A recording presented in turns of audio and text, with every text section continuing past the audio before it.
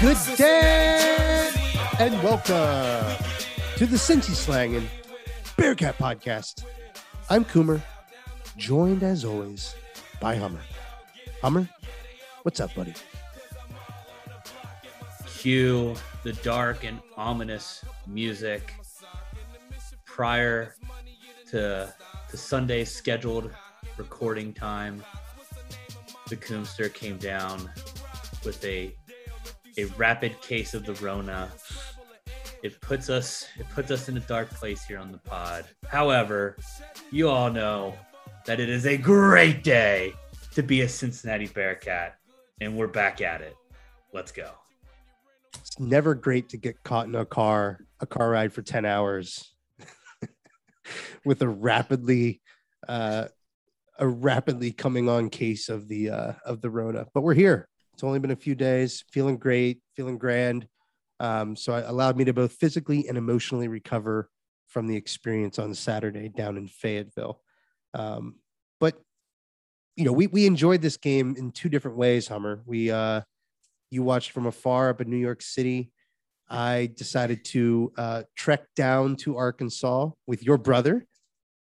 Hummer Jr. was on the road trip with us, our friend Lamar. And then we met up with the man, the myth, the legend, Boroff down in Arkansas, who's living in Little Rock or just outside of, and was our guide, our tour guide of sorts, our Sherpa throughout our journey down in Arkansas. And honestly showed us a great time. Had a great few days there. Dixon Street, became very familiar with it. And lots of memories were made, some from the football game, many outside of it. But alas, I digress. Well, let's start hot and heavy. I mean, we'll obviously talk about Kennesaw State here. That's why everybody's here. It's for the breakdown of what will be Kennesaw State.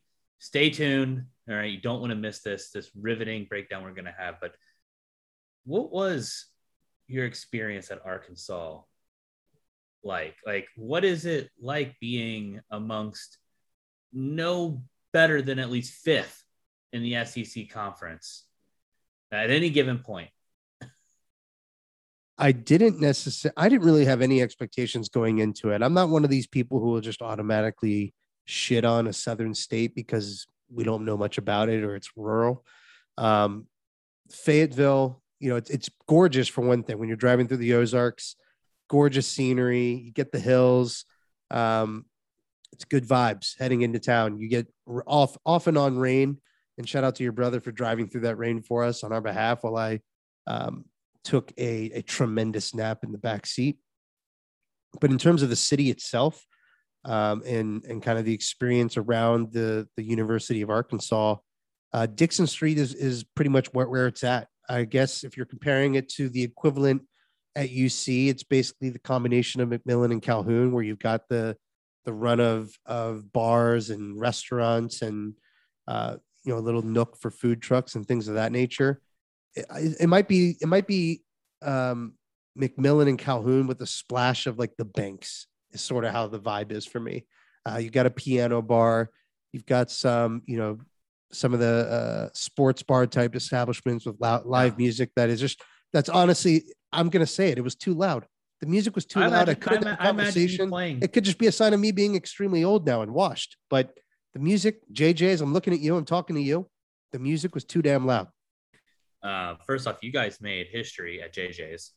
A local Arkansasian apparently walked into the bar and said, "What the hell are all these people doing from Cincinnati in the back bar? This is my bar, damn it." Saw that gem being passed around on Twitters. That was fun. Did you play any piano while you were down there? I know you're keen for hopping behind the keyboard. No piano. It was a very, very quick stop in the piano bar. Not ultimately what our scene was all about. But yeah, the ambiance was nice. They have actually this incredible street court for basketball that wasn't open that I wish was, because it was gorgeous. It was decorated with like different art and chain basketball nets, which I just personally have an affinity for. That was pretty cool, but I did not get to actually see it used, and it was locked at the time of night that I attempted to go into it. But Yeah, the Bearcat fan base did take over JJ's, and it became the watering hole, the local watering hole for anybody from out of town who traveled in town to watch the Bearcats invade the University of Arkansas. That became the hub for Bearcat fans alike. So definitely spent some time there, especially that first night on Friday night. We ended up in there for a little bit of time afterward, watching the end of that Florida and Utah game. Otherwise, we popped around some other establishments. The first drink I had in Arkansas was I think it was a jug of something called, it was red. It reminded me of a hurricane from New Orleans, but it was an extremely aggressive way to start the trip. It was very aggressive. Blasphemy, dude. It just was. Do not talk about hurricanes. Do not talk about Mr. O'Brien's. All right. Don't do it. The people were nice. A lot of the Arkansas people we saw before the game were cordial, and we're excited to see some Bearcat fans and seem to be excited about the opportunity to play us on their non-conference schedule. It didn't strike me as a fan base that was overzealous about their standing in the world of college football. When we got to the Airbnb and saw Borov, he was giving us some background about the university and their fan base. And he was in a tone that was slightly disrespectful to our fan base and our programs, was actually comparing them in the sense that a lot of success, a lot of wins. They're one of the winningest programs in baseball history, for example. Obviously, the expectations are sky high in football. They're well funded. They've got the backing of the Walmart family, the Walton family. And so you would think, this is a team that could see national, prominence in all three major sports. But unfortunately for them, they choke and they tend to come up short, and their fan base sort of knows that they have this history and they have this shortcoming. And he was saying this while comparing it to UC, which did sadden me. But then when you really think about it, our fan base has some of that same baggage where we do worry about losing the big games. And we always have this sinking feeling that it's not going to work out for us. That definitely came across in through my interactions with the fan base around town while sharing drinks. Look, I don't claim to be a historian of Arkansas football. But for as long as they've been in the SEC as a conference in football, they have never won the conference championship, right? I could see, and they haven't won a national championship. So for all the cheers that you get with the fan base of SEC schools, SEC, so proud to be in a conference they've never won. And when you talk about Cincinnati, like I get it. Yeah, the big game that we say we've never won. We definitely have that feeling at times. But last year it felt different. Last year it hit harder winning that big game, winning that game against the marquee game against Notre Dame. At Notre Dame, something that not many schools, get to put on their list of accomplishments. But we've also won our conferences. We've won, the Big East, first Big East de facto championship game. Back when that conference was pretty decent in football. But I get it. All right, whatever. We might have a little bit of little brother syndrome around here. But who cares? No, I'm not. I mean, there's nothing to get necessarily upset about. I mean, in terms of modern college football, I am getting upset.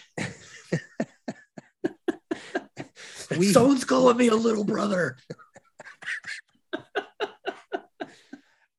I was slightly distracted while you went on your soliloquy there. My ego. He's poking my ego. Are we sure Arkansas hasn't won a conference championship in football? They've won 4 division championships and advanced to the championship game 3 times and are 0-3 in those appearances. Okay. And so all of their previous conference championships are when they were in the Southwest Conference. Correct? SEC Western Division. Right. But prior to that, you see conference championships dating back to like 1936, 1946, all the way up to 1979 with Lou Holtz, 89 with Ken Hatfield. That was all under the banner of the Southwest Conference, though, not the SEC.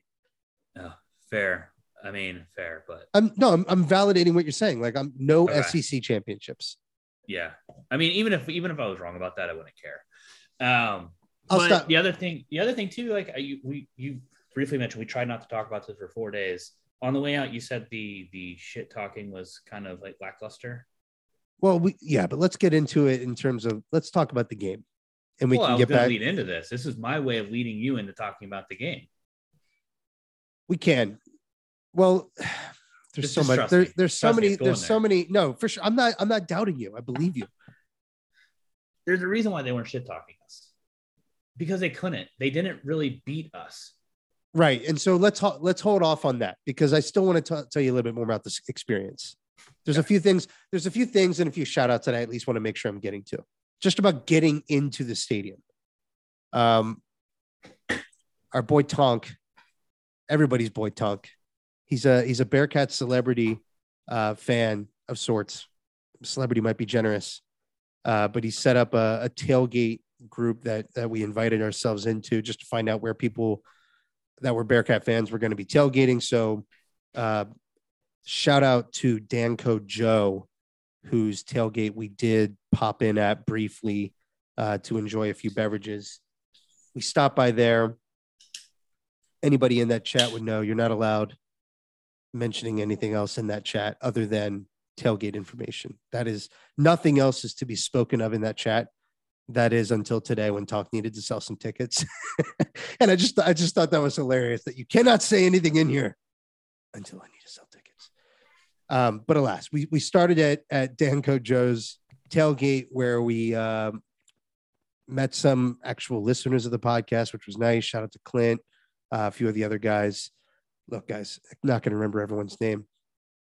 Hung around there. A lot of the players' parents, COVID. I guess, were floating around as part of that COVID brain, whatever they call it, fog. Something's happening. And then we just started venturing around this tailgate area, which wasn't as much of a tailgate area as it was a place that people pay to park their RVs. So it seems to be well-off folks who come from out of town, park their RVs. This is where they will be spending their nights. They then go to the hill right by the stadium to do most of their tailgating. But there was a gentleman by the name of, and I have to make sure I get this right, because he was easily my favorite Arkansas fan. I believe his name was Big Ray. He had his RV out. You're saying that like you're asking me, like I was there. I know. I'm almost trying to like spike the memory, but the problem was he was generously sharing his moonshine, and so I don't remember much about what we were talking about necessarily. But Big Ray's tailgate was a friendly spot where you have these two nice hunting dogs chained up on 2.5 foot leashes, which was just made me a little uncomfortable. They didn't look happy. It was certainly a choice, but we were there with Big Ray, talking about Arkansas football, talking about his expectations for the game. He kind of invited us in, shared 2 different variations of his moonshine, which may have just been peach flavored Everclear. Regardless, it tasted delicious, and it got us well on our way to having a good time at the game. But Big Ray was certainly a standout performer, and I'll make sure I'm sharing a photo of his from the tailgate. Certainly a character. I think I actually already posted on Twitter. Big Ray was awesome, and the moonshine was flowing at his spot. But we then take this bus over to the hill. Got about 30 minutes to kill there. Your brother does a shotgun in front of the stadium. Crushed it. Did a great job. Right. Yep. Borrowed some keys from a couple local babes in the area, or maybe the babes' boyfriends. I don't know. That part, I don't know if it was as suave as maybe he wanted it to be. Regardless, crushes the shotgun. And then chaos ensues, because we get in line by the hog statue, which is this incredible, we have the Bearcat statue with the menacing Bearcat in front of Fifth Third Arena. The Hogs statue is in front of their football field, Razorback Stadium. And it's like 3 to 4 ferocious feral pigs as you walk into the stadium, and walk by that. And then it just becomes this mishmash of humans, sweaty, upset, slightly drunk, all trying to make their way into the stadium. And there seems to be essentially no order or control from the game day operations staff of Arkansas. So we're slowly and methodically making our way into the stadium. Start talking to a couple whose the father is a Bearcat alumni, the mother isn't. She, I think, is an Alabama fan, but they're in Arkansas because their daughter is on a college visit wearing an Arkansas shirt. Like the whole thing was kind of funny and random. And this girl just seemed, intent on going south of the Ohio River and taking her talents to an SEC school. That's what she wanted to do. But it was nice meeting them. They were extremely nice people. We finally get to the place where you would, I guess, go through security, go through the metal detectors. And basically the old father who we made friends with, Big Dad energied his way into the front of the line, took us in. We get through the metal detectors. All seems to be going okay. But as we're doing that, there's another couple of young gentlemen beside us who kind of, we push their way through as well. We're doing this. Like we're also sort of quote unquote cutting the line just by being a little bit aggressive and getting through the metal detectors. They are doing the same thing. We make our way to then the ticket entrance, and it appears they decided to do the scanning of the tickets in the bright sunlight, which was causing it to not work very well. So everything was moving exceptionally slow, and people were getting very frustrated. And the two young gentlemen who happened to be African-American walked by and even more aggressively pushed their way to the front, which upset an Arkansas gentleman in front of us. And he just started barking at him nonstop, just talking mess and saying they're cutting. And the point that everybody was making was like, buddy, everybody's kind of cutting in some way, shape, or form. It's a mess here. It's an absolute mess. And sure enough, you believe it or not, things actually continued to escalate. Despite the efforts to mediate from our friend Boroff. He did make mediation efforts. And shortly after he became involved in this situation, punches were exchanged. Punches were flying. Old man, and this guy was 55 years old, just absolutely embarrassing his wife. She was incredibly embarrassed. He seemed ashamed too once the punch that he received back. Boroff clarified this for me. It was not to the face. It was just to like the solar plex, like a chest punch, but it had sound to it. Just like a thump, just like a hard thump right to the solar plex that seemed to just evaporate the tension. They both, the young guys essentially got through, got their ticket scanned, got into the game. They were both clearly still upset, rightfully so. I mean, you just got in, punches were thrown. And by the way, the older gentleman threw the first punch. But the older guy's still fuming, and he starts just taking photos of their faces. Everybody's looking around like, what the hell just happened? But the remarkable part was nothing ended up happening. Both of them went on their way, scanned their tickets, got in the stadium, and here we are to see a football game after a delayed few minutes and a few fisticuffs exchanged. Not sure what the point of the story is, other than to say the game day operations were catastrophically bad for Arkansas. It honestly exacerbated the situation, made it a more dangerous situation for fans because people were getting ornery, because people were already drunk. That part was a nightmare. And I don't know if it's the first game jitters for Arkansas or what, but that was a poor and could have been worse situation for everybody involved. Well, we're sure happy that you made it safe. I guess you're safe. Well, on that. Oh note, yeah. But by the way, the reason I interjected race is because the old guy did seem like a racist fuck. All right, I don't know all the specific language. I'm not going to get into it. The guy was an old racist fuck, and we're just going to leave it at that. Well, on that note, let's get into what actually happened in this game. Let's do it. Let's talk football. Can we talk about the elephant in the room first? Please. 26 of 43.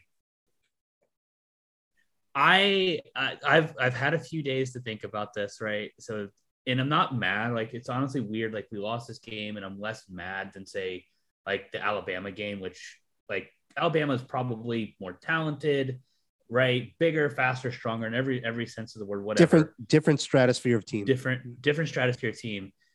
But what's frustrating to me is, like, I start getting on Twitter, or I get to the internet, anywhere on the internet where they're talking college sports, and You do what any rational sports fan does when they're upset. You go online, social media, and find an outlet to vent. Well, I see like people trying to like kind of walk back the anger by saying things like, well, it was the first game. Oh, his Ben Bryant's accuracy issues were probably because it was just the first game, Okay, I'm not sitting here. I'm not saying Ben Bryant first game, but what I am saying is, was he not throwing the football all summer?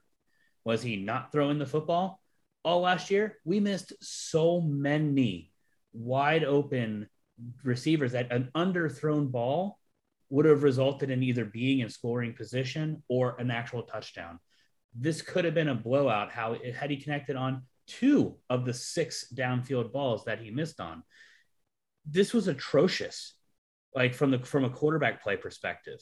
It was one of the worst things. Like, it was, my eyeballs were bleeding watching this.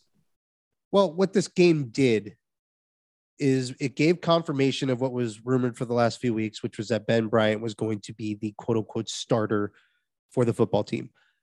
What we didn't necessarily have an understanding of was, does that mean Evan Prater is not playing? Does that mean that they're creating like special units or packages where Prater gets involved? Or is Ben Bryant the hand the keys to this quarterback? He's going to take us to the promised land starter of the football team. And what we learned in this game is Ben Bryant is the quarterback of this team. There was no special package for Prater. This is not going to be any sort of shared duty situation like you saw with Notre Dame and Brian Kelly last year. Luke Fickell, Gino Guidugli, they've decided and made the decision that the best quarterback option for the Bearcats football team is Ben Bryant. Now, after watching his performance against Arkansas, which was certainly an imperfect performance, and if you look statistically, like if you just flash the stats on screen and say Ben Bryant threw for 325 yards and 2 tutties and an interception, you would say on the road in Arkansas in the SEC, on its face, people would say that's not that bad. I really think people would say that. But I think when you watch the game and watch the plays and see how they played out and look at the completion percentage of 26 and 43, I think it paints a different picture. I came away mostly frustrated. I thought his first half was abysmal. His first half he looked unplayable with how inaccurate he was and how shook he looked after the interception on the opening drive. And the interception throw was just brutal. It was one that you knew the minute it left his hands, it was getting picked. Like, as watching it on TV, as soon as he threw the ball, there was an audible between Cam and myself going, like, oh no, like, you just threw across your body on a slow ball to the far side. And yeah, but one thing I'll say. Well, and can I say too, we were just getting in the stadium on that first drive.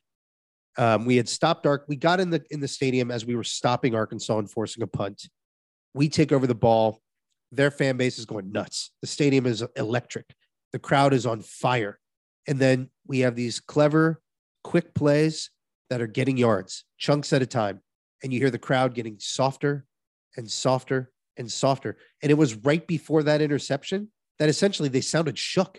The stadium already sounded kind of like, Jesus, we're just going to let the Bearcats with the new quarterback, new offensive coordinator, we're just going to let him go straight down the field, score a touchdown, opening drive, and then bang, pick. Well, honestly, I thought it was a pick six when he threw it. Somehow it wasn't, but a pick six-esque interception was thrown and everything changed. I mean, there's one thing I guess I'm going to try to like put in perspective because I just don't like the excuse that it's the first game, right? You've been practicing all year. You were a starter last year. It makes me wonder what is up with Evan Prater. Bingo. Like, is there something that we're not being told? Like, how close of a battle was it in camp where, Ben Bryant also kind of showed not only is the accuracy downfield obviously an issue, but you can see how slow he is. He has a hard time escaping. And if you don't have, in my opinion, my amateur opinion, the downfield accuracy there, and you're going to have to play a more pocket style QB, you're really limiting yourself with what you can do. And we saw that against Arkansas. We saw screens, we saw short out throws, right? And we tried to run the ball. Those were basically the plays where we're running the ball through short catches. And yes, it was effective to a sense that we moved the ball downfield, but anytime we tried to take a shot, it became a detriment. If they got pressure on us, he couldn't get away. Yeah, I think you hit the nail on the head in that Ben Bryant starting, it's not so much what it says about him, it's what it says about Evan Prater. You know, Ben Bryant, and I agree fully on, we're evaluating him as a quarterback who's starting for a top 25 football team, right? Like you don't get the benefit of the doubt because it's the first game. This is a very experienced quarterback who was with this program for multiple years, transferred to a situation where he would then get more playing time, and now is back with our team because he has the experience edge on a player like Evan Prater. We're playing him because of the experience and the predictability and the fact that the coaching staff can rely on him. And honestly, like if you look at his decision making, he oftentimes was making the right decision. Interception removed. That's totally fair. He was typically throwing to an open receiver. He was typically making throws on time. He just wasn't executing. I think there's an execution limitation, or at best an inconsistency, that is going to be attached to Ben Bryant throughout the season. But that type of quarterback winning the competition over a quarterback with the profile of Evan Prater, who we know brings to the table explosive running. We know he brings to the table an option and an element of being able to scramble when the play breaks down, or to build in designed running plays for a quarterback who can move. He got in this game for one play because Ben Bryant's helmet popped off, and immediately he jumped off the page with how quick he is and how easily he can make plays happen with his feet. And let's make sure that let's all be fully aware that when you're running a package, like let's say in the game, Bryant's helmet doesn't pop off and you're bringing Prater in, 9 out of 10 times, it's going to be a designed run.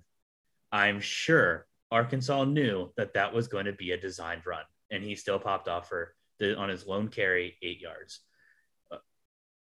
But his passing must be bad. Like, just to put it bluntly, his passing, they must not trust it. And I think based on the whispers, it sounds like it's a combination of accuracy or inaccuracy and strength, arm strength. And the combination of not having a super strong arm with being inaccurate or more inaccurate than Ben Bryant, that's a rough combination. And I'm not questioning the decision from Luke Fickell and his staff. I think we trusted the decision when it was Des Ridder over Ben Bryant. I trust the decision when it's Ben Bryant over Evan Prater, but it's shaping how I think about Evan Prater and the prospects of him being our starter going forward. Like, if he couldn't beat out Ben Bryant, who's going to be a pretty average college quarterback, we're not going to get anything special from him this season. At least in games like this, high leverage situations. If he couldn't win that competition, it doesn't bode well in terms of how high his ceiling might be in the future, in my opinion. I guess I'm going to try to make it maybe a little shining light, and it has really nothing to do with the race. Like, all right, we do play in our league that we play in. Our next game is Kennesaw State. I don't even think there is a spread.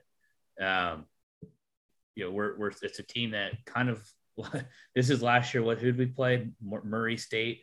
We're supposed to come in here and trounce them, 40 something to nothing. Like to see him hit some games there, but at the end of the day, the Bearcats to make a New Year's Six bowl game more than likely are going to have to go undefeated from here on out. Win the conference, go undefeated. It's definitely doable. But I don't think it's a given. I've heard a lot of people saying like, oh, well, after this game and looking at what the rest of the league did, it's a lock that we're going to win it. Days like today, we have huge, huge question marks on this team. Ben Bryant being one of them, and the other one being our god awful kicking game again. Jeez, special teams was brutal. Well, Brutal. not special teams at all, but the kicking game, punting was exceptional. What we saw from Fletcher was extraordinary, but what we saw from our kicker, who wasn't my on the preview episode we did with Joe, and Joe asked us, or maybe it was you, worry, right? Who's the one guy you're most excited to see? And I facetiously said the kicker, because I'm excited to see competent kicking again from a Cincinnati Bearcat kicker. Boy, was I wrong. Boy, did I jinx that. I mean, look, he makes 2 field goals. It's a 1-point game, but there's a lot of things that happen in this game that actually, I think that was a safety, personally, in my opinion. I don't know if someone can explain to me the rules on that, but to me, it looked like the quarterback was carrying his own momentum into the end zone and was not dragged that way. Whatever. We still pick up the ball on, I don't know if it was that drive or a future drive. We picked up the ball on the 3-yard line, and we promptly had, I don't know, a couple delayed games, a couple false starts. We ended up basically first and goal from like the 25-yard line. And that is where a combination of players who are executing it, but we've had these issues in the past. We've had these issues with false starts in the past. That's a sign of an undisciplined team. The penalties were in the second half in particular. I think at halftime, we only had 2 penalties called. In the second half, when we get that fortuitous fumble recovery from Arkansas, I think it was on the 3-yard line. Correct me if I'm wrong, because when you're watching live, it's hard to remember where everything is. It was 2 or 3. It doesn't matter. Yeah. We never got close to it again. We responded to that with like 4 false starts. It was shocking offense, and just completely, we got all the momentum. The Arkansas crowd responded well by getting extremely loud, and we folded. We just folded like a cheap tent, didn't execute. And because of it, it cost us, I mean, it should have been 7. Like that should have been 7 points on the board right there. Now, before and after that in the second half, we should mention, I think, I just want to put a bow on the Ben Bryant conversation. It's pretty clear he's got a good arm and that he is going to be able to complete some throws. Arkansas secondary. He was not underthrowing guys. He was overthrowing them by a wide margin. This speaks volumes to a combination of our play calling from Gino and also the talent that we have on the outside with Tyler Scott, Trey Tucker, Josh Wiley, Janon Thompson. They could not cover our guys.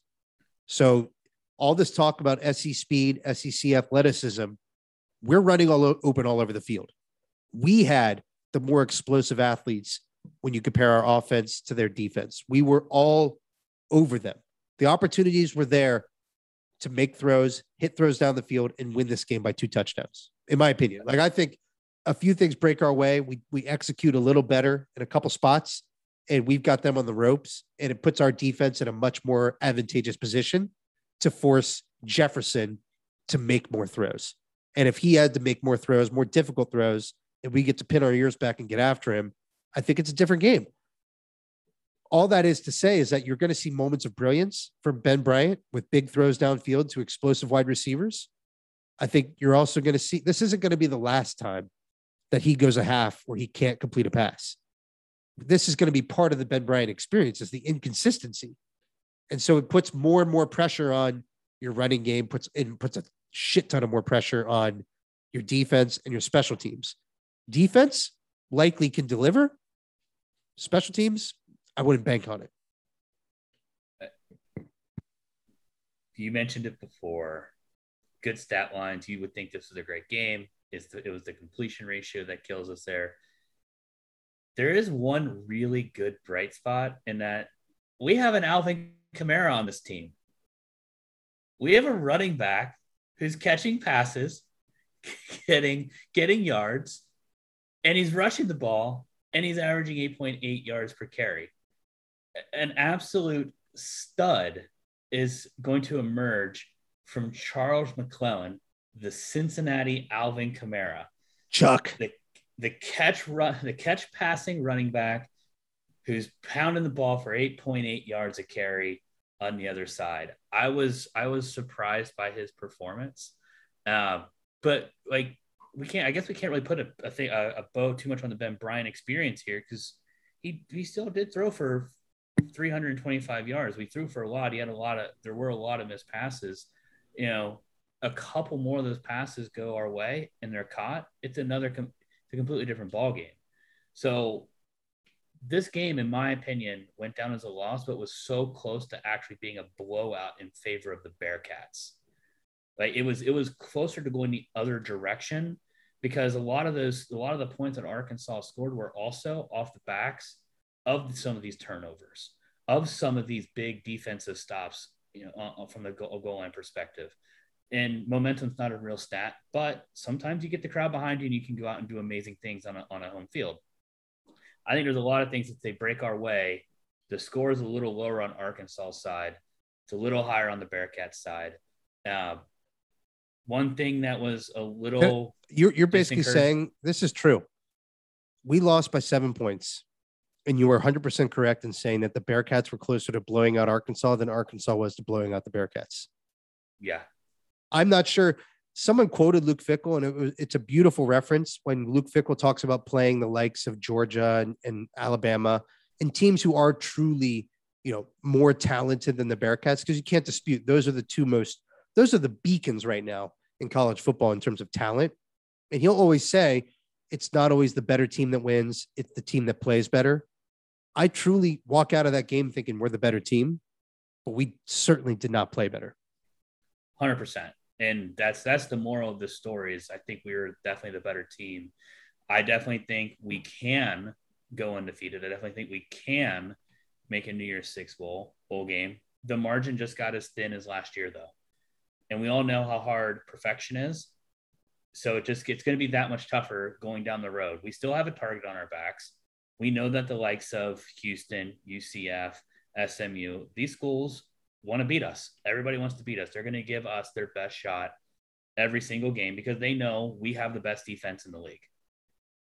I even though I guess the 450 some odd yards of offense we gave up against Arkansas doesn't really show that. I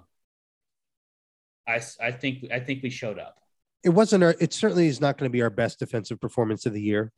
It didn't. There was too often we kind of gave them very easy completions to make. And I thought that for a quarterback like KJ Jefferson, you need to make him complete more difficult throws.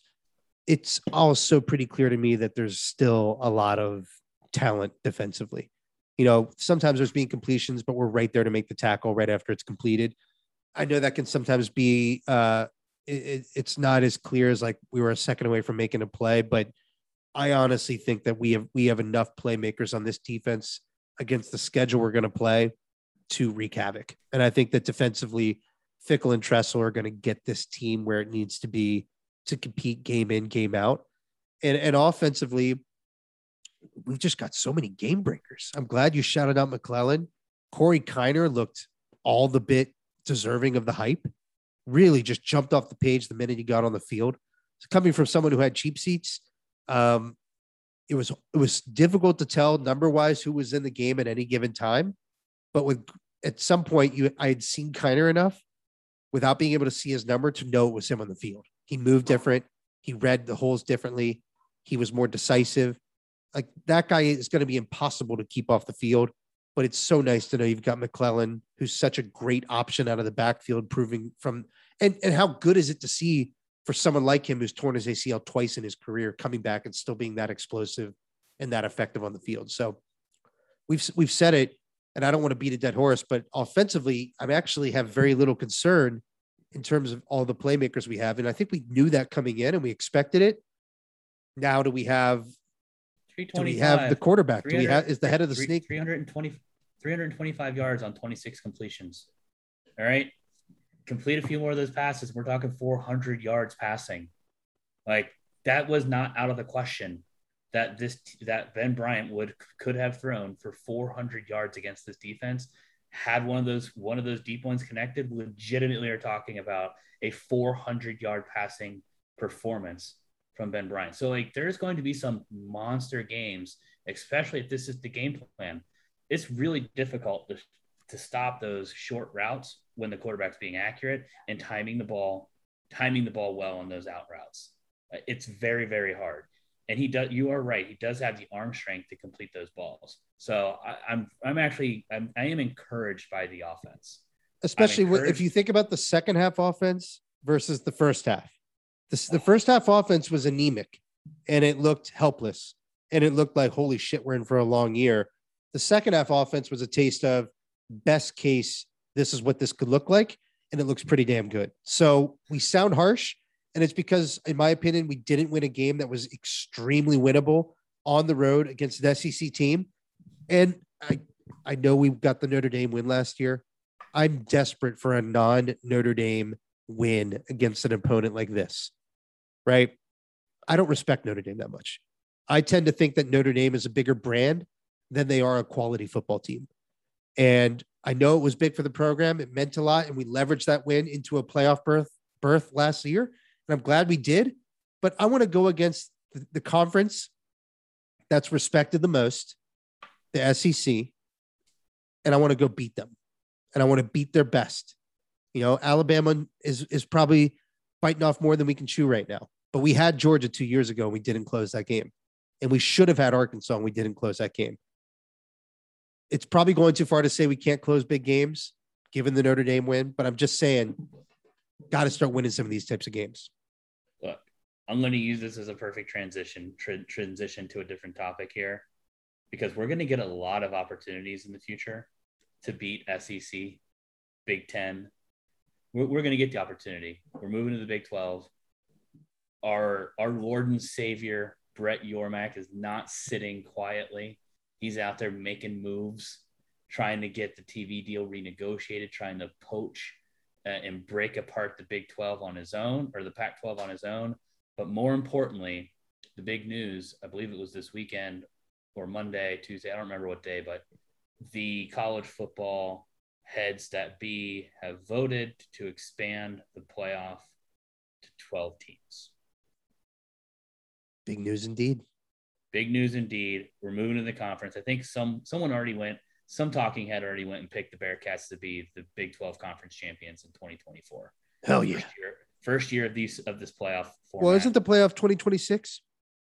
They're trying to, if that's official, that's if nothing happens, but I think they're trying to push it up further. Okay. And who knows, they might use this as leverage in negotiating, getting Texas and OU out of the Big 12, which I think is part of the reason why Brett went and opened negotiations up for the TV contract early, was to be able to, use that as leverage, get a higher dollar number, be able to grab some of those Pac-12 schools to come our way. You're smarter than me, so I'm gonna pose this question to you. The college football playoff expands to a 12-team format. They do this while we see two conferences in particular acquiring as many assets as possible. In the SEC, they're adding Texas and Oklahoma. In the Big Ten, they're adding UCLA and USC. So you see more traditional college football powers accumulating in two specific regions, two specific conferences. And while that's happening, the playoff committee approves an expansion model that would allow the top six highest ranked conference champions and the highest six at large to make the college football playoff. Do I have that right? I haven't seen the actual proposal for if it's the top six conference champions. Early reports is how that was reading, and that seemed to contradict what's happening with college football in terms of conference realignment, which is good news for the likes of the Big 12 and good news for the likes of the ACC and the Pac-12. I'm just wondering if there's another shoe to drop or if additional reporting has been done, because do you have the same question in your head? Like, doesn't that seem to contradict a monopolization by the SEC and Big Ten and maybe two other conferences? Because it seemed like we were moving to a more Power 4 format. Instead, we're moving to it's staying at six conferences, which would be great for I mean, that opens the door for G5 and the AAC. That's not what I would have expected. So the report I'm reading is the 4 highest ranked conference championships. Champions will be seeded 1 through 4, with each receiving a first round bye. Teams seeded 5 through 12 will play each other in the first round on either the second or third weekend of December. It doesn't really say. I'm trying to just figure out what is the qualifications for getting in. Because from I've catching people's here and there's comments. One of them thinks that this was the way it's set up. It's designed is that it's going to kind of force Notre Dame's hand into joining a conference. That they could be impossible for them to receive a first round bye because they're not in a conference.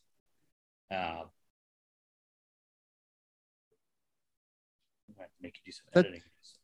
No, that makes sense to me. I think that Notre Dame is a huge chess piece that they're trying to get off the board and get to commit one way or the other. I also know that as easily as they changed the playoff to 12, I'm sure there's additional tweaks and qualifications and methodologies that are easier to tweak in the future. But that was certainly something that caught my eye because if that was the proposal, let's say I'm right and that it's the top 6 highest ranked conference champions, that ensures that you're going to see G5 programs get in. It also means the pathway for the Bearcats to make the playoff became much, much easier and much more attainable than it previously has been. And when we heard about 12-team expansion in the American Athletic Conference, financially, it obviously made a ton of sense to get out of that conference regardless, because the Big 12 is going to be much more of a windfall for our athletics programs. But from a pathway to the playoff perspective, we sort of knew that, hey, like you could actually make the playoff a lot easier in a conference like this if you're dominating it year in, year out. Increasing the competition makes that a little more challenging, but it seems like a more desirable pathway to be in the Big 12 than the SEC if you're not Alabama or Georgia or a program that just has so many more resources and so much more talent than everybody else in college football. Yeah, you're right. It's the 6th highest ranked conference champions, top 4 getting the nod for the first round bye. Everybody else playing each other. In the end, this comes back. We talked about this before the Bearcats joined the Big 12. When there was talk about playoff expansion and how this would inevitably kind of just maybe lead to rising tide raises all ships or whatever. We joked about should we stay in the AAC because it's an easier path to the playoff. Well, no, we're going to get more money through being in the Big 12. You're going to have to. It might be harder to get there, but the prestige is going to. We're going to get better recruits when we get there. We're going to be more ready, right? If you're getting it happens to be, the MAC champion happens to be ranked number 19, right, in the country, and they're sitting there in the 6th seed in the playoff, and they're going to go up against an at-large Georgia, right? They're probably going to get bullied, smacked around. It's just that's how it's going to work, right? But I don't think that's going to be the case if you're flipping it around and you're playing an at-large from some of the bigger conferences with more resources, more money, getting better recruits, bigger players, all that kind of stuff. I think we're going to be more ready because I think we're already seeing, Luke Fickell and co doing a great job recruiting. But I think that's also they've been able to tell a really good story. There's a really good story about coming to Cincinnati right now. One, the coaching staff never been higher. The facilities is great. Oh, and by the way, we're moving to a prestige conference where we're going to get to play, the likes of Oklahoma State. We're going to get to play Baylor. We're going to get to play, all over the country. We're going to play West Virginia. We're going to have a big rivalry with West Virginia again, right? So all the story that they get to tell is going to be so great. So we're already kind of seeing that. It is going to hurt Notre Dame. Notre Dame, if they don't join a conference, can't get a first round bye ever in a playoff. That will be interesting to see how that plays out for them and how that ultimately affects the likes of the Big 12 with Notre Dame if they were to join, say, the Big 10. If the money's right, they probably are never going to care that much. Because how badly do they really want that national championship? I don't think that matters as much as the actual prestige of the program, being able to say we're independent, our shit doesn't stink, and cashing immensely large checks. That's what I'm wondering. If they're able to get the checks the same size, but they'll be long bigger. Story short, this also makes it easier for the Bearcats to make the playoff because you can get an at-large bid. And that's what matters to me. Like I know talking about the money is not that exciting to me. Like I know you're really good at it. I love hearing your thoughts on it. What matters to me though is what does it look like from a competitive standpoint? You can lose the Big 12. You can go to the Big 12 championship game, lose it, still get in the playoff under this format. Technically, you could. I would say way easier than going to the AAC final championship. Of course, losing that game, it's going to be way harder. Right. So we have put ourselves in position. A.D. Cunningham has helped put us in this position. Luke Fickell has helped put us in this position where we are legitimately in the college football playoff game. We are competing for it. Every year we could enter the season and say, this is a season where we could play our way into the college football playoff and no external forces can do jack shit to keep us from it. No more shenanigans, no more Heather Danich or whatever her name was, doing everything in her power to be a microphone for bullshit. None of it. We don't have to worry about it anymore. It's done. Well, I'm pumped. Tell me going forward, we'll kind of wrap it up, but we're heading into a Kennesaw State game that we're not going to preview because it's Kennesaw State. But I am curious. I am curious after watching the game against Arkansas, what are some things maybe you're looking forward to seeing more of? And if you were going to play football coach, what would you add to the game plan? What would you like to see more of? What would you like to see less of? Just tell me your thoughts moving forward here for the team. It's going to sound counterintuitive, but don't stop attacking downfield. Don't stop. Like make Ben Bryant make the throws. I mean, Ben Bryant has to be the one to execute on hitting them, but the guys are wide open against a pretty good Arkansas team. I'm confident they're going to be able to get open against the likes of Kennesaw State, Tennessee, Houston, like whoever. These guys are going to get open. Don't stop attacking downfield. Yeah, they're not going to unload the bag of tricks against Kennesaw State, so we're not going to see the good stuff. But I meant to ask you this for someone watching on TV. To me, the play calling from a sense of are the plays effective? I was blown away. It just seemed like guys were running open all over the field, that everything we called basically worked. Maybe there was some times where you wouldn't have called a run or a pass, but Gino Guidugli, I thought the plays that we were calling seemed to be effective. There seemed to be a little creativity, if you would. Also on the Twitters.coms, I heard people describe a certain offensive coordinator at a certain school in the South with serving under a traitor to two schools now, leaving before their big bowl games. Offensive coordinator Mike Denbrock running a very vanilla offensive play calling scheme at Louisiana. We saw the opposite of that. I thought the play calling was good. That's why I'm kind of hesitant to say what do I want to see more of, what do I want to see less of. Honestly, I kind of want to see them hit the same scheme, right? And don't be afraid to take the ball downfield. We know Ben Bryant can't run, so don't do that. But I love seeing. I don't know Corey Kiner if he's able to be a pass catching back as well. But I'm always a fan of pass catching running back schemes as well. So if there's anything more I'd like to see of, yes, give me some Alvin Kamara like Charles McClellan catching the ball in the backfield with some momentum and being able to get downfield. I love that stuff. But no, I thought it was good. I think stylistically, offensively, there's no notes. They really did attack down the field. They were aggressive. We just need a better execution. I can't better execution. Somehow get the offensive line to stop to stop. Well, the penalties have to stop. Starting. The penalties have to stop. That has to stop. New offensive line coach, same penalties. Those have to stop. Our defensive scheme. Maybe Joe's right. Maybe we need to change it up a bit.